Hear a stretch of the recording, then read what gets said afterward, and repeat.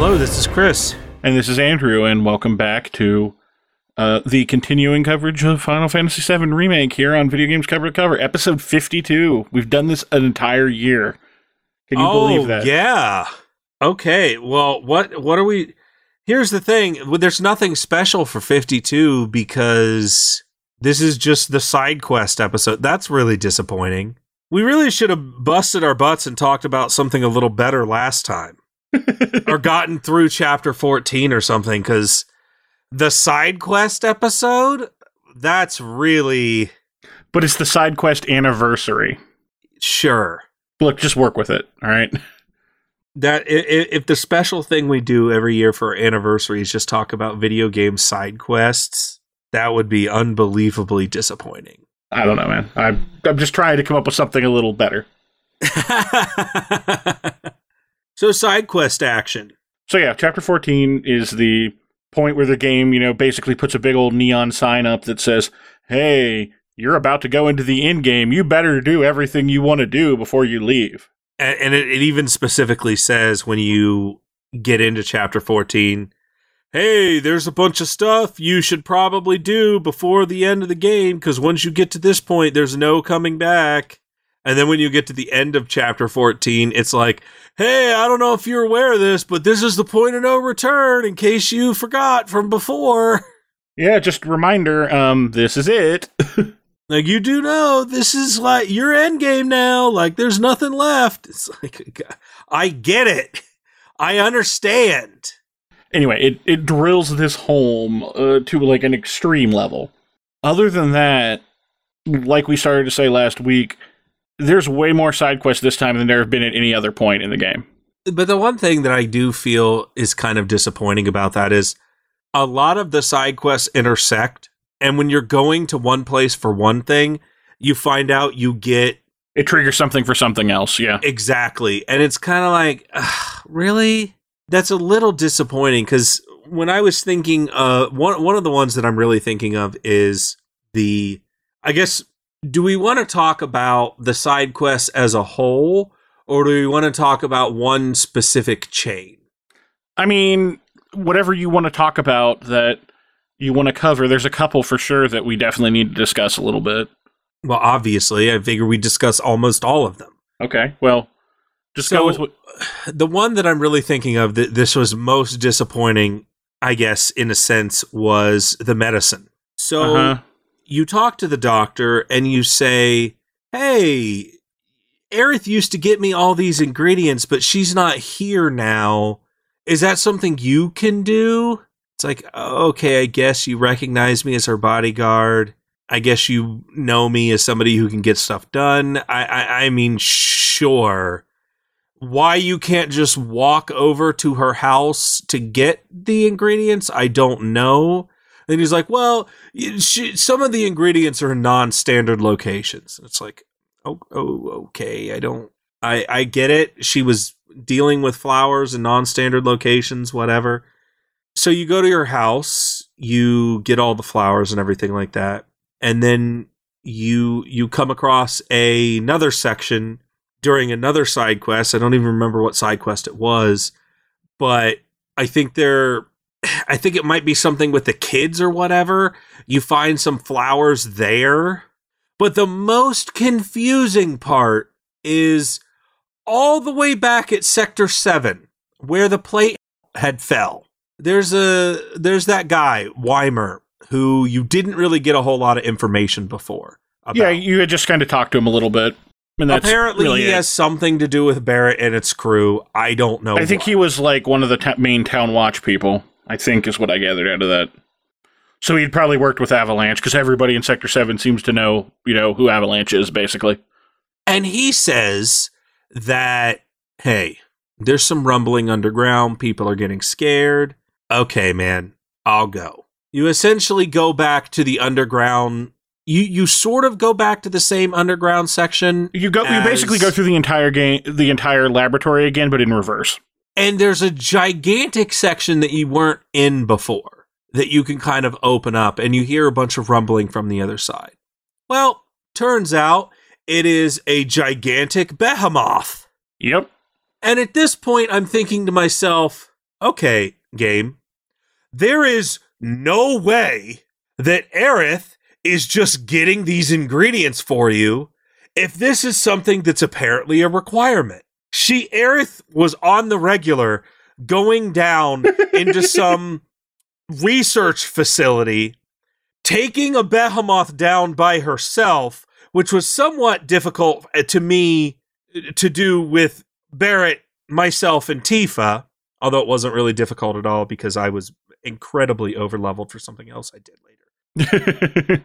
I get down there, I'm like, there is just no way Aerith was doing this for you, sir. You are a liar. Aerith was just going down into this area, hoping a behemoth is there, finding a behemoth horn, and then bringing it back to you. I don't believe it. And to my knowledge, he didn't explain it in any other way as, well, Aerith used to get all this stuff for me, but she's not around anymore. Yeah, I don't think he really said anything else. No, it was just very quick. And so it's like, okay, man, Aerith was bringing you behemoth horns on the regular. Does she, like, grow them somehow? Or is she just an ultimate savage killer of behemoths who just keeps going around destroying the species in general? Maybe that's why it's so angry, because every single week she is coming down there and ripping off another piece of its horn. It's just gotten to the point where it's like, I'm not going to take this anymore. Maybe she's just been putting it to sleep the whole time with her super magic ultimate powers, because apparently the game just establishes that she has superpowers now and can control stuff. I don't, okay, whatever. That's weird. Don't think that existed before, but okay. And she apparently was just going down here on the regular, putting this behemoth to sleep, scraping piece of its horn off, and then giving it to the doctor. Meanwhile, Cloud's like, okay, well, this is kind of a one-time deal. You're not getting this medicine again because that guy's dead. He is extremely not alive. Also, we have to think about it for a second. Let's back, like, so since this is in the underground lab, we have to, probably assume this is like another Shinra experiment thing. So what did Shinra do to this thing that made it so its horns now have medicinal properties? Well, the thing is, now, Andrew, I think this is actually somewhat factual, because I don't know if you ever got to the point in the fight where it regenerated, but if you killed its back end and its middle section, it will sit there for a little bit and let you wail on it, but then its horns will glow, and then it will regenerate its limbs. I didn't pay that much attention to that specifically, so yeah, okay, that makes sense. I can definitely see how there would be medicinal qualities of this behemoth, but again, how does Aerith even know this? Because this whole facility was shut off to everybody, except you did get down there from those underground tunnels. Aerith really was doing that, Andrew. There is a whole side to Aerith that we just don't know. She's just been holding back this whole time. She's actually extremely powerful because it's her ancient blood. It's got to be. Because she did say that she used this super secret path on multiple occasions to get there, meaning she probably also knew about the whole Shinra blockade thing. She probably picked the lock or whatever using her mystical powers, went down there, subdued this behemoth.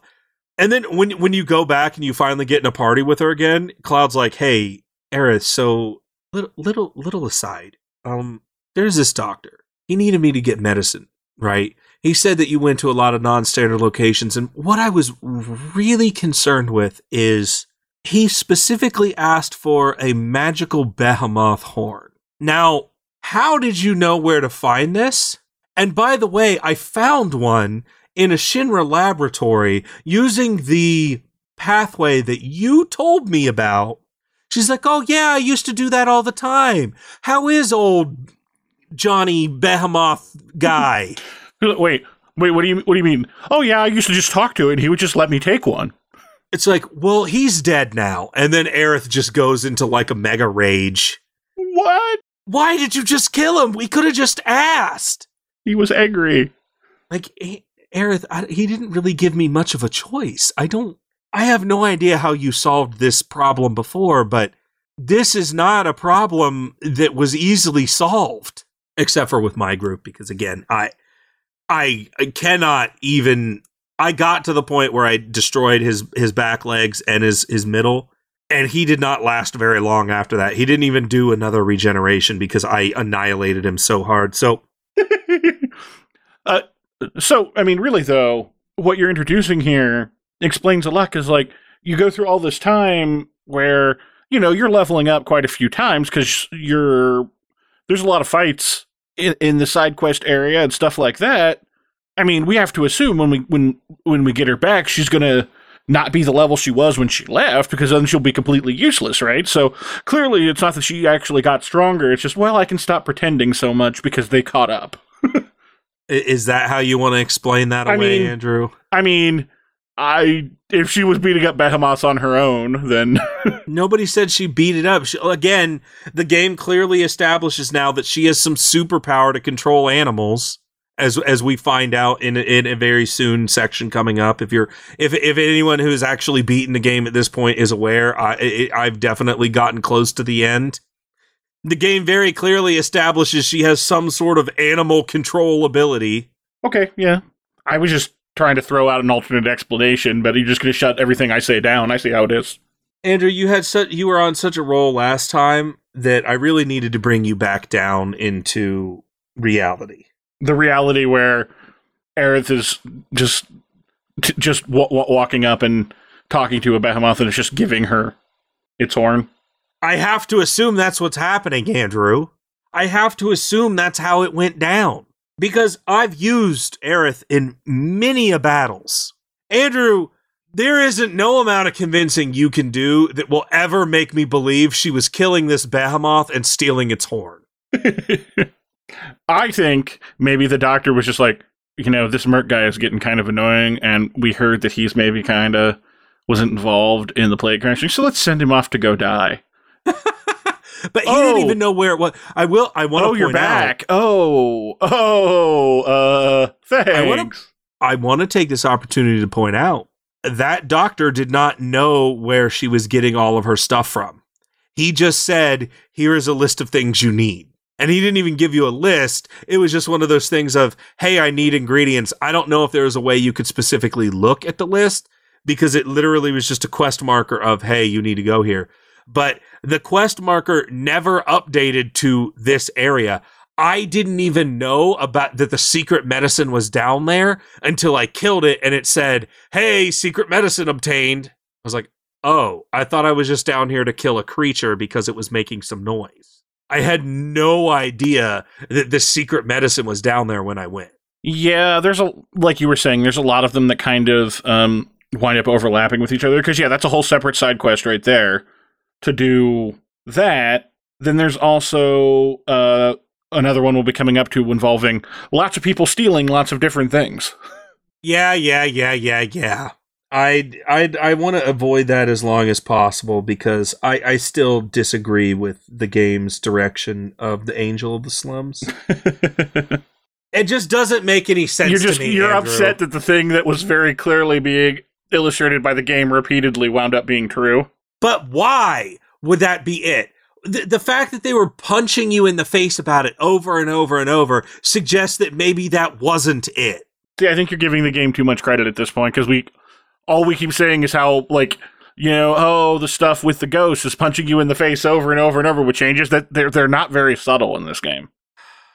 I know, Andrew, but I want to believe. So I guess we'll go ahead and start this. The first thing you do when you get back is you hear Kairi, as we were mentioning last time, basically talking to everybody about how Shinra's the good guys, Avalanche is evil, they're working with Wutai, everyone should really hate Avalanche, and then Barret is about to get up and teach her some truth, and Tifa shuts him down. Cloud, yeah. I think more Tifa, if I remember right. Yeah. But even Cloud, to a lesser degree, at the end of the conversation is like, yeah, dude, not cool. Realistically, from Tifa's perspective, she's like, look, if you get in front of all these people and basically say, you're wrong, you're an idiot, and start beating up on this girl, everyone's going to immediately be like, oh, well, Avalanche sucks. But so you talk to this, you don't even get to talk to her at this point. But soon after that, you run into Johnny. And guess what? Johnny has recently been... Somebody stole his wallet. Yes, the somebody has recently relieved him of his wallet. Which, once again, of all of the additions to this game, even more than the ghosts, Johnny is the one I could have done without the most. I don't care about Johnny at all. And even more so, it's more of a jealousy thing, because it's like, hey, bro, yeah, Tifa, you're my Tifa, and blah, blah, blah, blah, blah. And Tifa's like, ha, ha, ha, you're just an idiot. Meanwhile, I'm sitting there as Cloud going, I'll kill you, Johnny. Do you understand? Johnny, I will kill you. I'm not sure where you got confused in this whole story. Maybe before, when I was tolerating your presence, but if you continue to insist that Tifa is yours, I am going to take some umbrage with that, because not that I want Tifa to be mine. Tifa's her own person, and she can make her own decisions, Johnny. That decision, if it happens to lead more heavily towards myself, that's nothing I can do. But Johnny, she's just not that into you, man. Is Cloud gonna have to break you? Because I'll do it. Wasn't he supposed to leave town? And then here he is repeatedly. He was supposed to leave town. He was supposed to leave Sector 7 specifically. Yeah, but then he came back. And that's what he did. He went to Sector 5, and then he's at Sector whatever, and Johnny just refuses to leave. He doesn't take the hint that you should really go now. It's like, Johnny, man, you open your mouth a lot. But on the other hand, the fact that he didn't leave, hopefully that means he won't be anywhere in the future games, because we're out of the town now. If he shows up in Calm or something, I'm going to lose my mind. I have a feeling Johnny is going to be the Jar Jar Binks that Nomura or whoever's in charge of this is just insisting on being there. Jar Jar Binks is like, he's like that thing that George Lucas is like, no, he needs to be there. Like he's definite. Everyone at the boardroom's like, everybody hated him. George, no, please stop. Please stop. Nobody likes him. Yeah, but he's my character. He's like, he's the out of everybody in the Star Wars universe, if there's anyone I want to be, it's Jar Jar. It's like, Lucas, I think it's time for you to give Star Wars to somebody else, because you've clearly just lost touch with reality. There is just something like mentally wrong with you if you want to keep including this character in your story. And I feel like that's gonna be Johnny. That they're like, Johnny just has to keep coming back because he's the cool guy who keeps saying bro to Cloud and is obsessed with Tifa. And it's like, no, I'm good. There was enough Johnny in this game for a lifetime. There was more Johnny than we needed already. Him existing at all. I thought he was just a random side quest character that was just a blabbermouth. But yeah, exactly. I thought it was just going to be a one and done. That is like, okay, well, we got to get rid of this guy. Okay, bye. But no, here he is again and again and again. And he keeps just coming up. Well, he gets his wallet stolen, and the description he gives us, what a surprise, it's Kairi. And then you kind of find out that that Kairi was going towards the church. So at that point, I do want to take a second here while we're talking about this, though, because this is the end of the game. There's no more other places to go other than when we're heading off to go save Aerith. Like, the game has established that.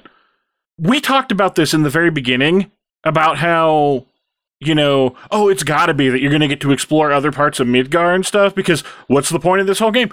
Where did we go that was new? There's basically nothing.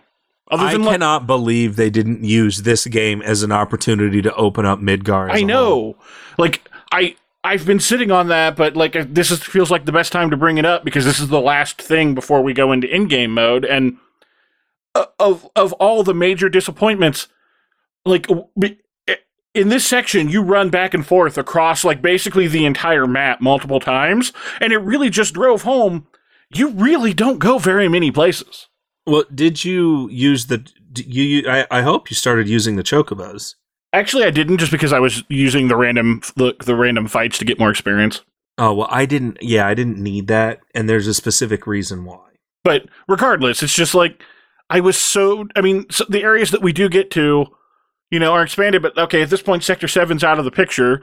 So what? We've got Sector 6, we got Wall Market, we got Sector 5. That's it. I was really disappointed by that. I figured you would be.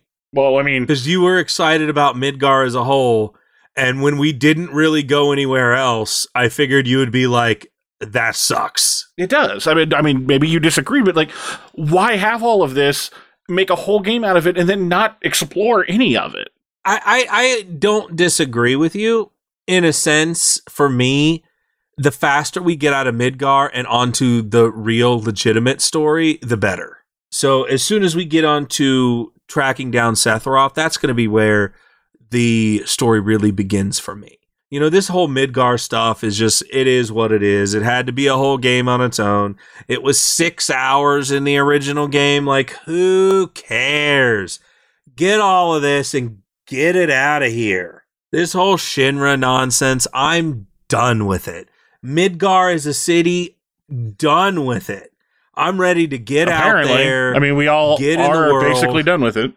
And that's good. That's a good thing, Andrew. That's really good. For the story in general, being out of Midgar is just a good thing. I guess. I wanted this to feel like, if you're going to make this its own game, it needs to feel like it's its own standalone thing, while also being part of a larger whole, and it really feels like we're just seeing a little peek, and that is very dumb to me. I don't know. Who's to say that they don't open it more in the other games? I mean, maybe, but if you're going to introduce other sections, why wouldn't you do it in the game that's supposed to be all about it? You know what I mean? Like, that just seems... because and we didn't come back in the real game, like in the original game, rather. Because there's a specific story that they want to tell, and... that it has to be exactly the old story, because otherwise the ghosts get mad. So you're right, we probably will never go see the rest of Midgar, which is unfortunate, but, I mean, who knows? Honestly, if they continue to shoehorn this whole mysterious ghost thing and force us to do all the decisions of the other game, in general, I feel like that's just going to be a bad model for them, because I cannot tell you, getting up to this point, it's so frustrating over and over and over. These ghosts, and we haven't really ran into them again in chapter 14. At least I haven't. Well, no, because there's basically nothing to do, because chapter 14 is basically all side quest. But on one level, I didn't do most of these side quests before. Yeah, none of these existed. Which so again why comes did the back ghosts to just allow this? Yeah. So why is this okay? Yeah. The game should have been 6 hours long, Andrew. If the ghosts have their way, it should have been 6 hours long. I just don't see, and that's the part of it that feels so frustrating and so annoying about it. Is every single time they expanded on something, I thought it was great and I really enjoyed it, with the exception of Johnny. And then there are certain sections where they're just like, nope, we're not going to do it because of fan service. Or even more than that, again, not even just that they didn't do it, that they constantly were reminding you of, we could have done it, but we didn't. It's like, by the way, we were going to make this part different, but we had to keep it, we had to allow our fan service ghosts their bit. It's like, I don't know. The more I play this game, the more frustrated I become with that whole... because what else is it, Andrew? What else could it possibly be? There is no other theory that I can think of that makes any sense as to what these ghosts are. Yeah, I mean, when we got to the plate dropping and them stopping it, that was literally the only thing I could think of in terms of, like, I can't see what else it would be. Because the idea that it was going to be... confirmed it for me. Yeah, the idea that it was going to be, something related to Sephiroth or whatever, I wasn't thrilled about that idea, but the plate thing pretty much ruled it out, because why would Sephiroth stop that? Because if the plate hadn't fallen, would you have like, from his perspective, if that hadn't happened, what would be the motivation to leave? And, like, why would he want that to happen? You know what I mean? Yeah. You start making your way to the church, because that's where Kairi's headed. There's a couple of things along the way that you can hit up. Yeah, like one of the chocobos. Yeah, because that's another side quest that a bunch of chocobos have gone missing from Sam's chocobo service. What's really nice about the chocobos is once you find all three, you just get to use them for free. So you just get to go everywhere you want for completely free. Which is cool, but also, again, guys kind of drove home, wow, this is really it, huh? I know you're probably not, Andrew. You're probably not going to be any less disappointed about that than I am with these ghosts. No, I know. But I mean, that's just it. Because, like, I'm assuming, unless there's something, maybe that's how they get more time out of it. Because you get to come back down and see other places after the building. But it really just feels like, yeah. Like, I realized while I was running around looking for the chocobos that I had run completely from one side of the entire game world to the other, and I was like, that took like 5 minutes of running, and that's everything. Yeah. And when you're playing it, it seems like a lot more than what it is, because there's puzzles and stuff along the way that you've already solved. In general, it really does feel like it's a much bigger world than what it really is when you get to this point. And then, yeah, like, it did. It didn't feel so small, but then when I'm going around doing these side quests, I was like, wow, there really wasn't very much, was there? Because there's a side quest to get into the sewers. Well, I guess technically it's not a side quest. Yeah, I was about to say the sewers is required. It's like the only required part of Chapter 14. But there's something for a side quest you absolutely have to do in order to get it. In order to do the side quest, you absolutely have to go through the sewers before you can actually complete it. It's the one that I'm talking about right now. Right. And to a degree anyway. So you catch up to Kairi. She's at the church. Well, and first things first, she wants you to go fend off some guys at the arena that are bothering her, and then she promises she'll totally give everything back. Yeah, because basically she says she stole some stuff from Corneo, and Shinra's super mad about it, and she's not going to give you the wallet or anything until you kind of solve this problem for her. So it's back to Corneo's championship or whatever. Yeah, and back to Wall Market. This is kind of the first time I've been to Wall Market. So Corneo's gone, which is exactly what I said was going to happen. It seems Shinra is not happy about him spilling the beans about the plate crashing. Yeah, they're looking for him. And he bailed. There was a bunch of rumors that they've taken him away. There's rumors that he ran away. There's rumors that he's already dead. Like, if you go through the town, like, there's all sorts of rumor mill about what's actually going on with Corneo. And we find out as a part of this quest that he actually fled to the sewers, but we're not really there yet. So we get to the championship, and it's specifically for her. It's that Beastmaster guy again. Yes. Which is level is funny, but on the other level, it's just another reminder of how little there really is in this game. Yeah. Because when you think about, like, the enemies that you get and stuff, there's not very many of those either, which, again, in the original game, there wasn't a whole lot of enemies in Midgar, sure, but, again, it was just the first area. Now it's the entire game. So you fight this guy again, and he's basically got a dog on steroids. Yeah. He's like, oh, I've been looking forward to getting you back, and it's like, dude. How do you think this is going to go, really? So before you were up against me with Aerith. Now we've got me, a literal Hulk with a gun for an arm.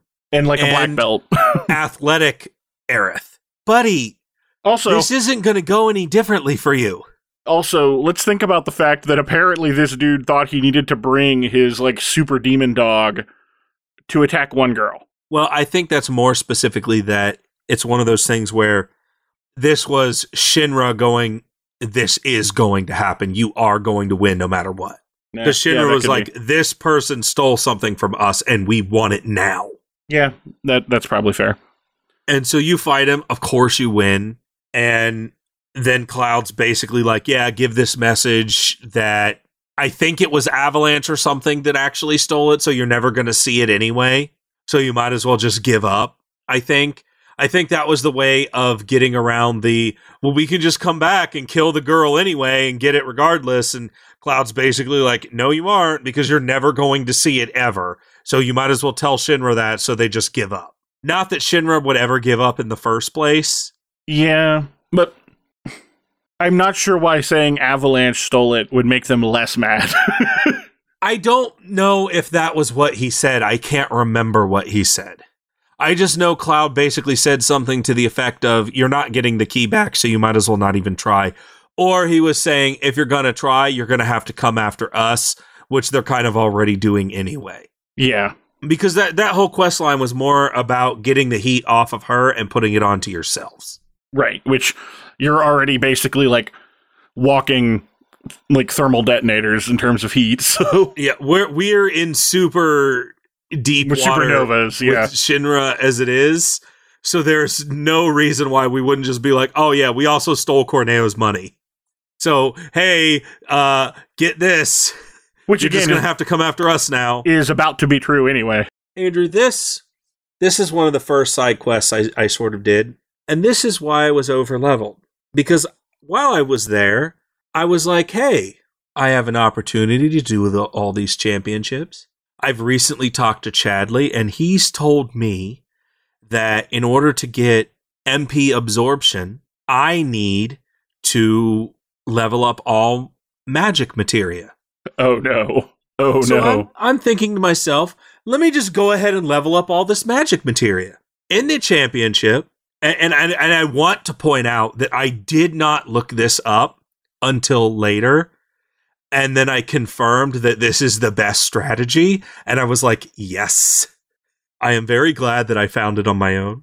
The 3-person battle in Chapter 14 gives you 51 AP if you go through the entire battle. Obviously, if you put AP up on there, it's 102. For the one specific materia, yeah. Yes. So what I did is there was an option for each individual thing that said easy, classic, or normal. I went through that 3-person thing as normal a couple times, and I was like, man, this is taking forever. And then I went down to easy, and I was like, oh, boo, I could blast through this in like minutes, whatever. And then I noticed, I'm like, I'm still getting 51 AP. So it doesn't seem to matter which difficulty I'm on. I'm getting the same amount of AP. And then I noticed classic mode. I was like, interesting. What is classic mode? I never understood what classic mode was. Andrew, classic mode means the game plays itself, and every once in a while, just like in the old Final Fantasy, when your ATB bar fills, you can then choose something you want to do. So in this case, a spell or an ability. Otherwise, all the characters just do their default attacks the entire time and block. Cool. So let me just use classic mode, occasionally shoot out a fireball, just do that over and over and over until I level up all of my materia, because why wouldn't I do that? At the same time, unfortunately, if I could have done this, I would have. I would have stopped myself from getting XP. But I needed that materia, Andrew. I do not want to finish the rest of this game without getting all the materia. I'm just not going to do it. If there's something to do in a side quest, I'm not going to finish the game until I do it. I just don't care. I'm not going to do that. There's an option for me, similar to what you were doing with Witcher. You're like, there's a question mark on the map. I am going to do it before I finish this game. That is, for the most part, me in most games I play, except the question marks in Witcher were just insane. It's true. There were way too many. And so I was like... I didn't even get an achievement for that, by the way, and I was really disappointed. I'm like, I'm going to do this. So I sat there and I was, watching YouTube or videos or whatever. Well, Cloud, Tifa, and Barret were just running train on everybody, killing everyone in that thing over and over and over and over. And I think I was around 42 or 45-ish, somewhere in there, when I finally leveled up all my AP. And I was like, cool, now I have AP absorption. Andrew, the rest of the game is basically null and void at this point, because MP absorption with Magnify, Cloud is essentially magical destruction from everything. Because there's also another nifty little mechanic that you may or may not know. If you have 2 blues that link to another materia, and you have 2 slots that link, if you put a materia of the same type in both of those slots with 2 different blues, you get the benefit of both. Wait, so you're saying like do fire and magnify and then fire and MP absorb as 2 sets? I had no idea about that. You get the benefit of both. And when you're in a group, so Firaga costs 21 MP. When you're in MP absorb doesn't absorb a lot, but when you use it with Magnify, and now you've hit everyone in 5 groups, basically all your mana's back. And you can just, for one or two bosses, it's not that great because there's only like one thing and you can't really absorb a whole lot of mana from that. But when the boss comes out, and there are other bosses later where the boss is summoning a bunch of little creatures and everything like that. And I'm like, thank you. Fire Aga! Fire Aga! Fire Aga! Fire Aga! I'm like, game done. I'm like, this is so unbelievably awesome. I've done exactly what I've wanted to do this entire game. I have effectively made Cloud a magical destruction dude. He just goes around laying waste to everybody with Fire Aga because in the last sections of the game, the two things that I've noticed, at least where I'm at right now, that you absolutely need are fire for all of the regular Shinra dudes and lightning for all of the random bots that you come across. Those are the two biggest things that are more important than anything else, unless we end up fighting Rude or Reno again, which I don't think you did in the original game, but I don't know. Maybe they're going to help Rufus this time or something. Yeah, not after the plate was the last time you fought them within the context of Midgar, yeah. In the original. You even only fought Reno on the plate? It's true, yeah. And at this point comes and helps you, so I'm wondering if the same thing is going to happen with Rufus. At this point, now that I think about it, in the original game, we haven't even met Rude yet. Yeah. Because it's just Reno twice, because it's just Reno in the church, and then it's just Reno on the plate. I think you're aware of him, because I do kind of remember him. I remember him being there, I just don't remember fighting him. The first time I remember seeing him at all when I was recently replaying it, is when you go and get on the elevator in the Shinra building, and he just walks in, and that's basically when you get caught. Yeah. So that's really the only thing I knew of him. The only other thing that I've known of him is I know kind of the basic outline of Final Fantasy VII. Just from media and other stuff. I kind of have a decent idea on the basics of it. So But at this point going forward, you basically never meet them individually. It's all, like, at least in the original game, it was all Reno and Rude from now on. But that's the thing. It's like, I know that I'm going to be up against Shinra because we're going to the Shinra building. I know that Shinra uses a lot of bots. So the only thing that I've really worked on is maxing out fire and lightning. I actually maxed out basically all of my elements while I was in the process of doing this because every single time a materia leveled up to maximum, I would switch it out for another materia and then just start working on that materia until I finished doing Revival. Because Revival took 5,000 and it was by far the longest thing to level up. And so it was the thing that I was working on for the longest amount of time. And I have to say, Arise is a game changer. I definitely don't have it, but I'm assuming it gives you, like, revives at full health. Yes, it does. Yeah. That's what it's done in previous games. So it is an absolute game changer because I don't know if you noticed this either. Magnify doesn't work on just offensive spells. Magnify also works on party buffs. So if you attach haste to Magnify, it hastes your entire team. If you have multiple people die and use Arise, it arises your entire team. If you cast Barrier or Mana Wall or any of those things and have it connected to Magnify, it does it to the entire team. Magnify, there is a reason you only get one. It is the most powerful materia in the game, in my opinion. Magnify allows you to basically just everything to everybody. If you had more than one of those, Magnify would be so unbelievably broken. I was about to say that's the downside of that is, unlike in original 7 where you had tons of all materia, you basically get no magnifies. Well, that is because Magnify is a pick and choose. Because when I was fighting Leviathan, I got to tell you, Andrew, that fight was hard. It was hard, and I had a lot of issue, even though I was over-leveled. And I was like, man, I just don't know what to do. And then I was like, well, whatever.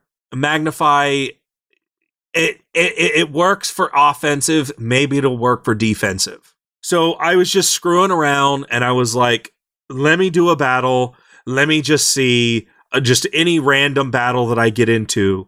And when I cast Magnify with Barrier, it gave it to everybody immediately. And I'm like, What? It works on offense or debuff or buffs too?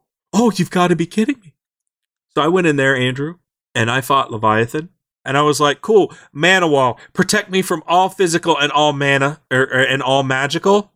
Dude, I wiped the floor with Leviathan. It wasn't even a challenge. I'm like, you're big, ha ha ha ha, you can do no damage to me at all. I am amazing. Just like destruction. Just over and over and over. I'm just absolutely destroying it. And I'm like, yes, this is amazing. Mana wall with Magnify is the greatest thing I've ever seen in my life. Now, Andrew, I don't know if you knew this. After you complete all of Chadley's things, you get one more challenge. Do you happen to know what that challenge is, Andrew? No. It's another summon. Okay. I figured when you were saying it was a challenge, that made the most sense. It's Bahamut. Really? Yes. I just love the fact that, before you go on, I could feel your excitement in your voice, despite the fact that we are miles away from each other in completely different buildings. Like, I could tell how much, I could just envision how, like, the ridiculous smile you had on your face. Guess who had Bahamut for the rest of the game? Okay. This guy. Okay, that I could see that being awesome. Every single time Bahamut bust out Mega Flare, it was like the heavens open up. Is that his, like, finisher? He just, Mega Flare. Well, it's the same thing from Final Fantasy X, except this time, instead of him blasting a Kamehameha out of his face, he basically blasts a Kamehameha out of the ground and up into the heavens. Nice. And now, if they're going to follow what they did with 7 proper, this might be the opportunity to, like, each part will have another Bahamut that you can get. Oh, I hope so. I hope so. I really hope so, because, Andrew, Bahamut, amazing. There's one downside to Bahamut and Leviathan that I did not anticipate. Turns out, if you are in an enclosed space, guess who you can't summon? Leviathan or Bahamut. There's a couple of bosses that come up in the later sections that you need to summon something that isn't one of those two because you're in an enclosed space. That hurt. Interesting. I didn't, like, there were definitely times where, because I had Leviathan, but, I didn't have Bahamut, but I had Leviathan, and there were definitely times where I'm like, I don't understand why Cloud doesn't have an option, but the others do. I'm so confused. My guess is because both Bahamut and Leviathan fly around. They're both gigantic, and the game is basically like, you cannot summon it into this enclosed space. That does explain a lot, because I was like, I don't understand why it's not triggered. Like, everybody else has a full bar, or what's going on? Because, of course, you're going to use your strongest summon. Like, right. Obviously. Yeah, I totally would have used Leviathan, but it's like, but are you? Part of the problem is I had Bahamut and Leviathan equipped, and then I just had Barrett have anyone random, or Tifa, or whoever it was. I can't remember which one I had the other one on. And I was like, oh, man.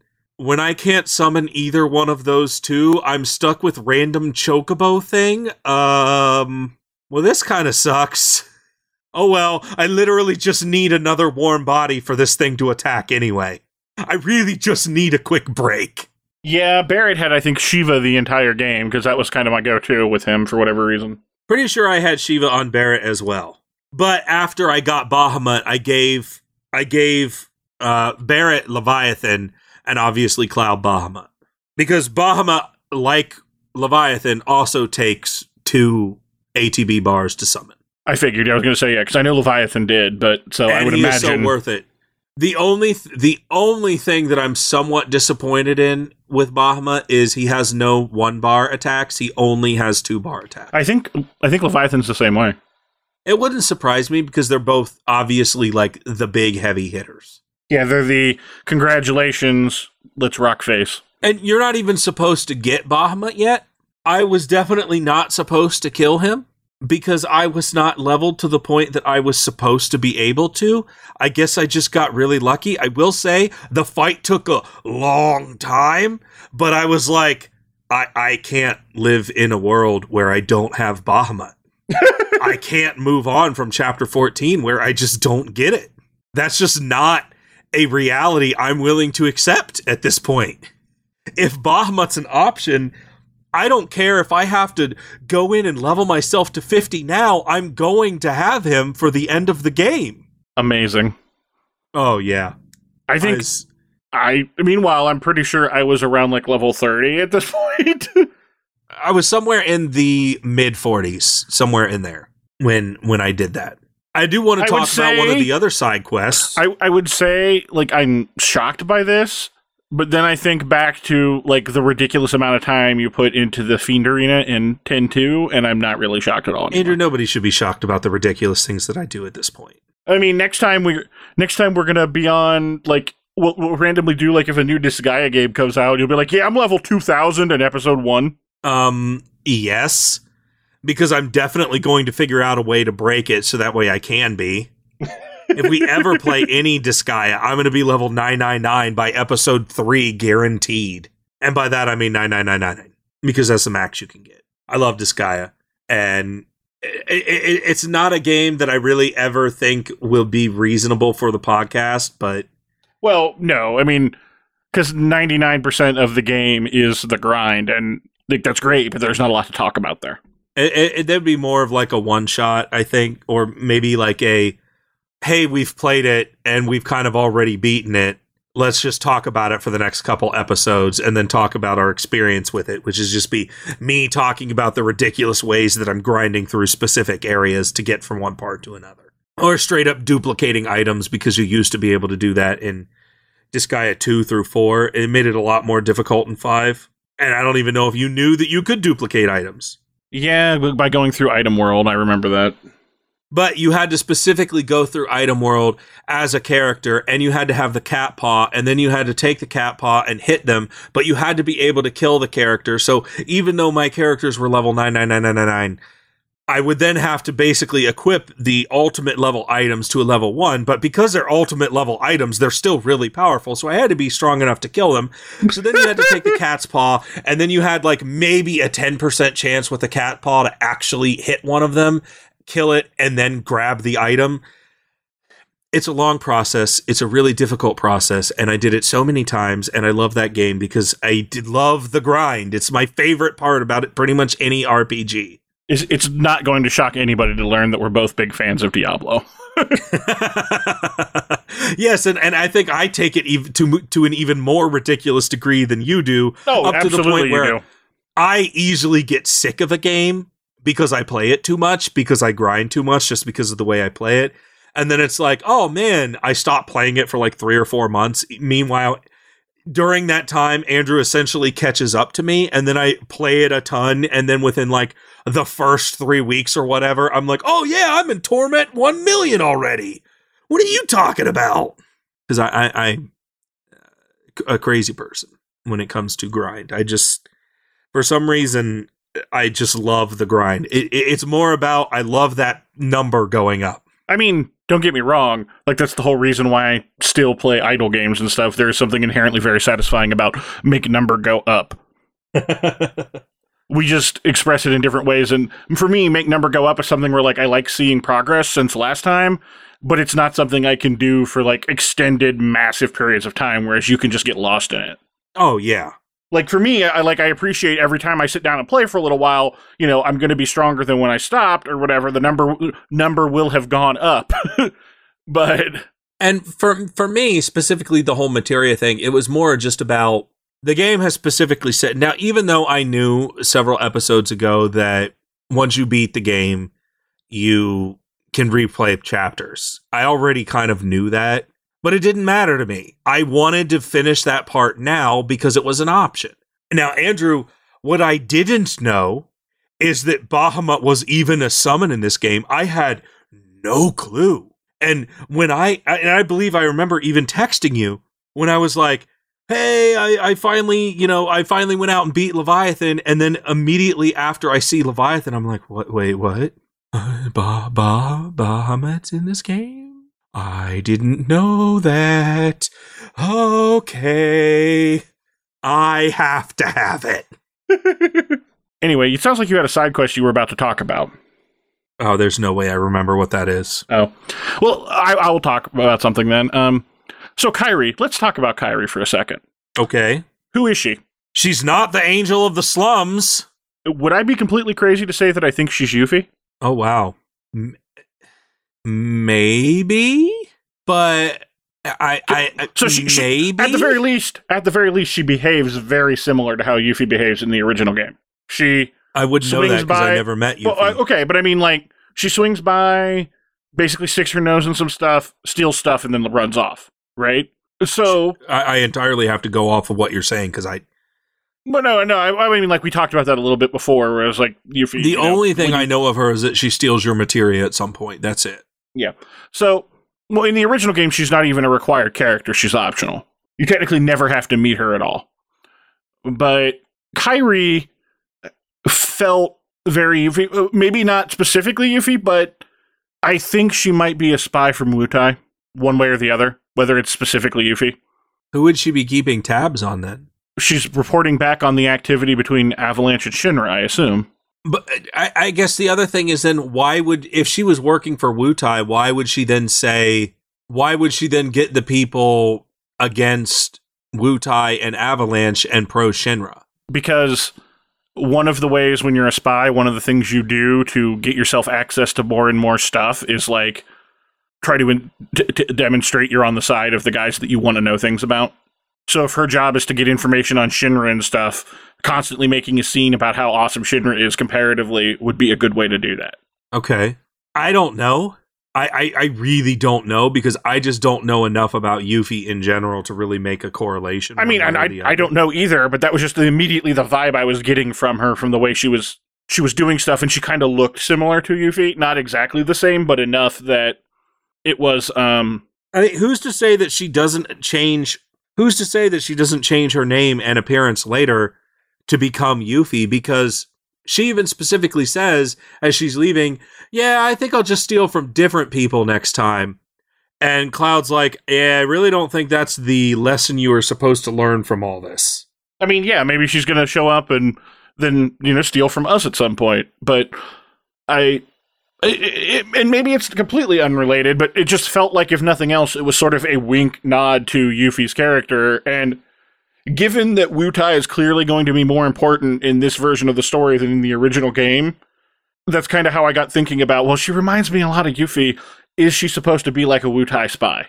I mean, maybe, but we haven't really seen much of Wutai outside of them just being mentioned.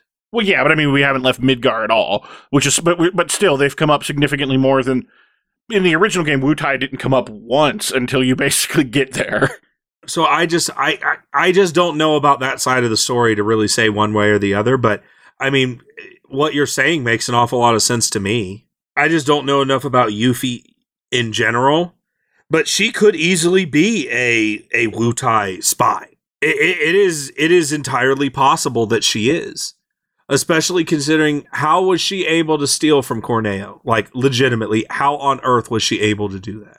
Well, yeah, like, she's clearly very good at stealing, which... Especially when her grandmother, who it turns out is apparently actually the angel of the slums. Yeah, the lady that we knew it was. That's so unbelievably obvious that it's just disappointing that it's true. Like I said, this game has not been subtle. I understand that, and it's more just disappointing because it's like, really? How did that old woman do any of those things? She is apparently the most athletic and spry woman that has ever existed. Well, again, I think it's basically the same basic idea of no one's ever going to suspect her, so when she does something, she gets away with it, because who's going to look at that lady and go, yep, that was her.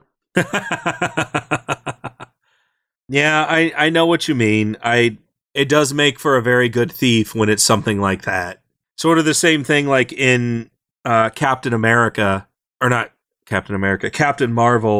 when the Kree or whatever it was took the form of that old woman, and then suddenly Captain Marvel's like beating the crap out of her on that train, and everyone's like, what are you doing?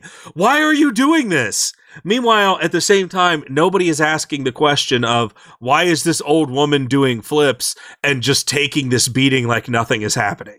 If anyone on that train just saw somebody randomly just absolutely destroying some old woman, and that old woman just like getting up and destroying them back. Something is going on with that old woman. That's not the question that anybody asked. That doesn't make any sense to me, Andrew.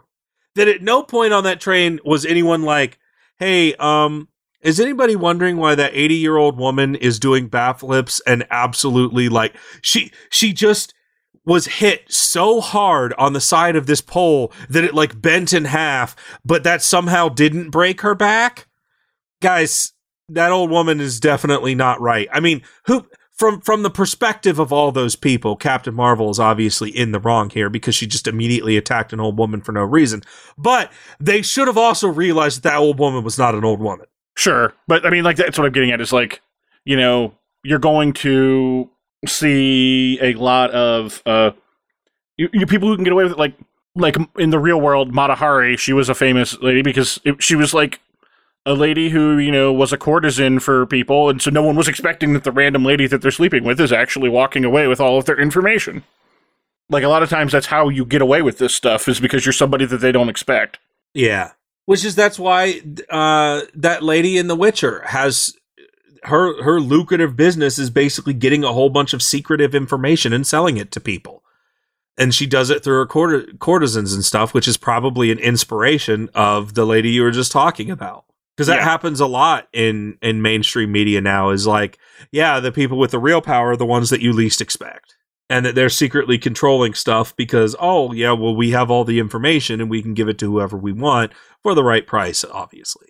Maybe was that Witcher, or am I thinking about a TV series? I don't remember that coming up in Witcher, but I could just be misremembering. I could have sworn there was something like that in Witcher.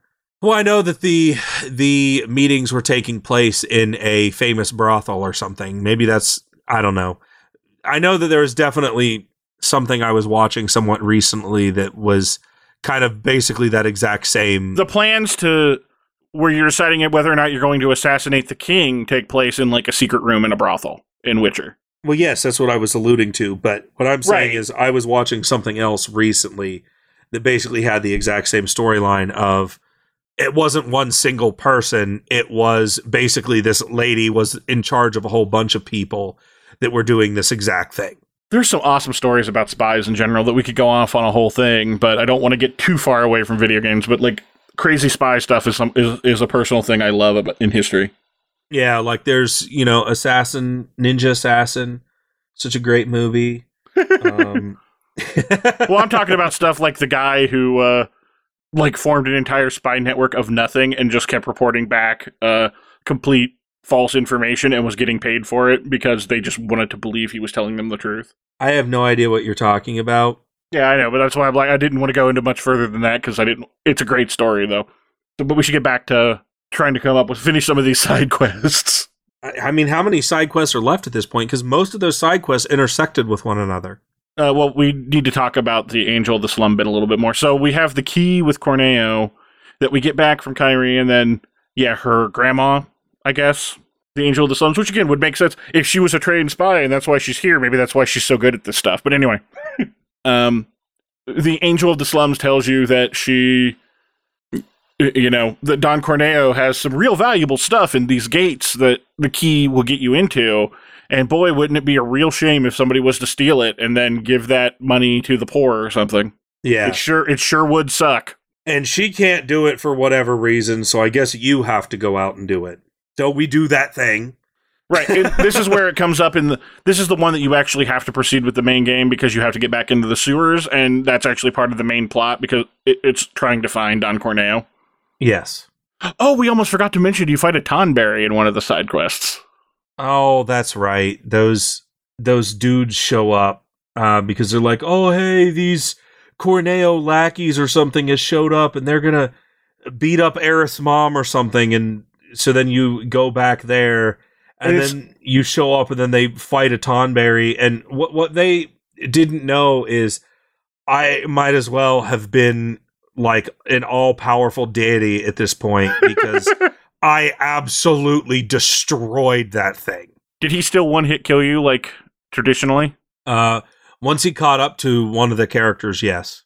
Yeah, I was going to say, because that's always been the thing with Tom Bears is they're extremely slow, but when they get you, ow. But I had a rise, so it didn't even matter.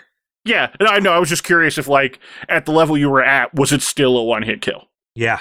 Yeah, I think it was just... I don't think it mattered how much HP you had. I think it was I think it just hits for 100% of your HP, and that's it. Like, there's no calculation to it. Except in 10, where there actually was a calculation. Well, like...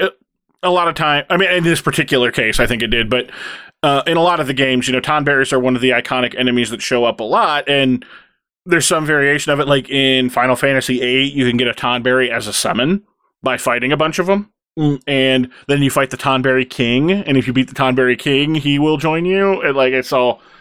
But Tonberries are one of those, recurring enemies, similar, there's always a Bahamut, there's always a...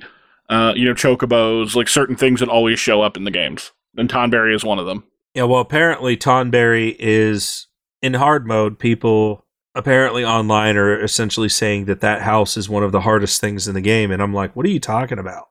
That was so easy on normal. I don't see how this was, the hardest boss in the game or whatever. I've had way more trouble on other things. Apparently in hard mode, it, spits out Tonberries and stuff. And what? Yeah. Apparently on hard mode it's insane. God, I just had a shudder just thinking about that. So imagine dealing with the house and a bunch of Tonberries that it spit out.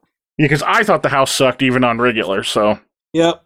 I was like, oh man, that sounds kind of interesting, but I don't even know if I want to try that. Because that just sounds painful. Anyway, so as you go back in the sewers, you get help from, what is his name?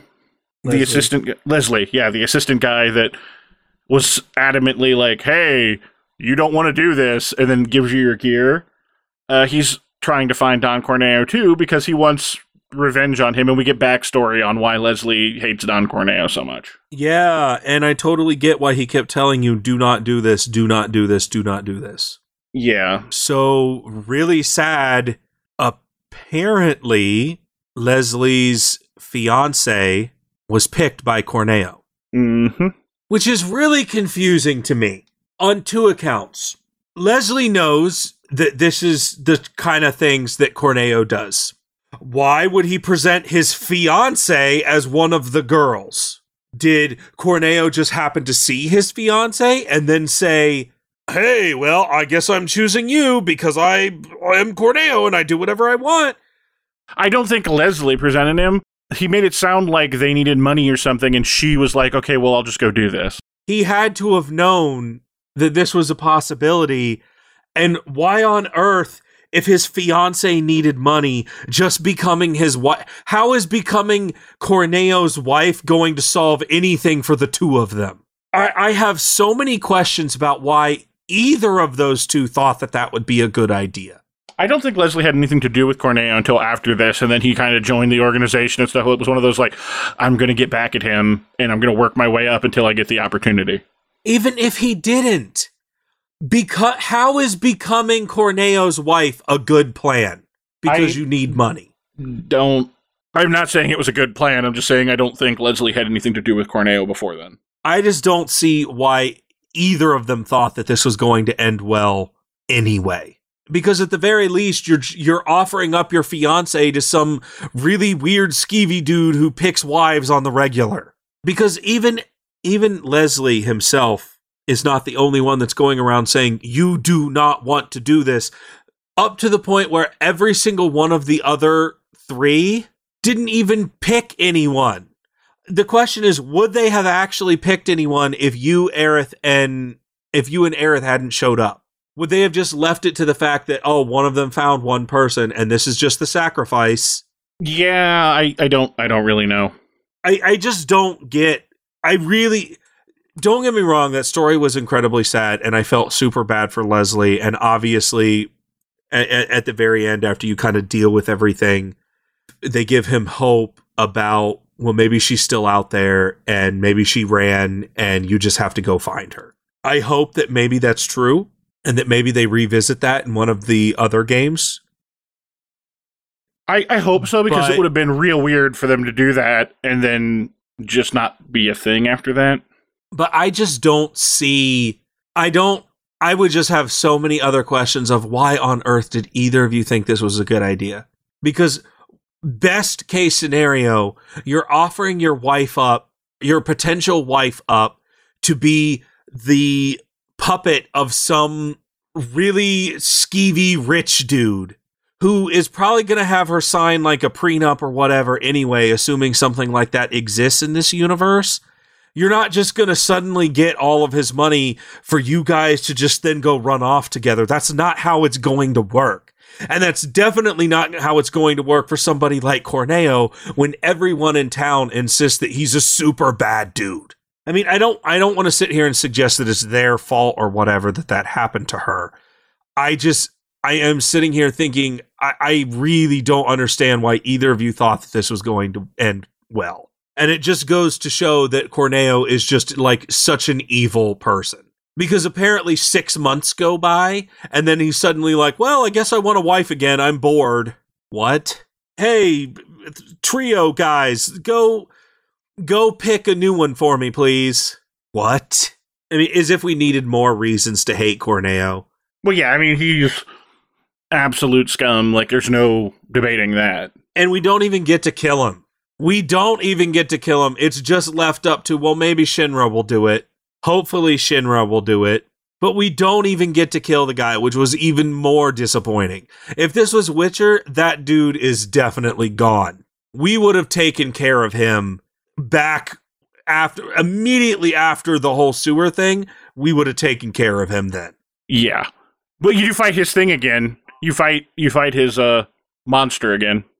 Yes, and it was really funny because when I was at that section, my wife was sitting on the couch and I'm like, I don't have to fight that giant thing again, do I? She's like, oh, no. You fight him. You have to fight something. And then as soon as it came up, I'm like, what are you talking about? I had to fight it again. She's like, oh, well, I didn't think you were talking about that. Like, what could I possibly be talking about then? Like, I specifically said the thing in the sewer. I did not want to fight it again. And because, again, it has the advantage of being in the sewer. And there's a couple of different... Like, this time it has enemies or whatever, but Andrew, this is one of those things where it just kept summoning more of the little guys, and I'm like, Fire Aga, because it also turns out, well, hey, he's weak to fire. Oh, man. I had such a good time during the second battle of this thing that, constantly blasting it with fire. I didn't even need a summon this time. Oh, yeah, and all the ads it has, so I'm sure that was great for you because of the MP Absorb. Oh, I was absolutely annihilating everything. Oh, I had such a good time. Because it has all of its little babies or whatever, which you kind of feel a little bad, but like also they're all trying to murder me, so not really. Well, just imagine this for a second, Andrew. Let's say you have a third fire and it's also maxed. Why don't you just go ahead and put synergy on there so whenever you do a fire attack, you get MP Absorb, you get Magnify, and you get synergy? Andrew, everything that I wanted to happen in this game for Magic has now happened.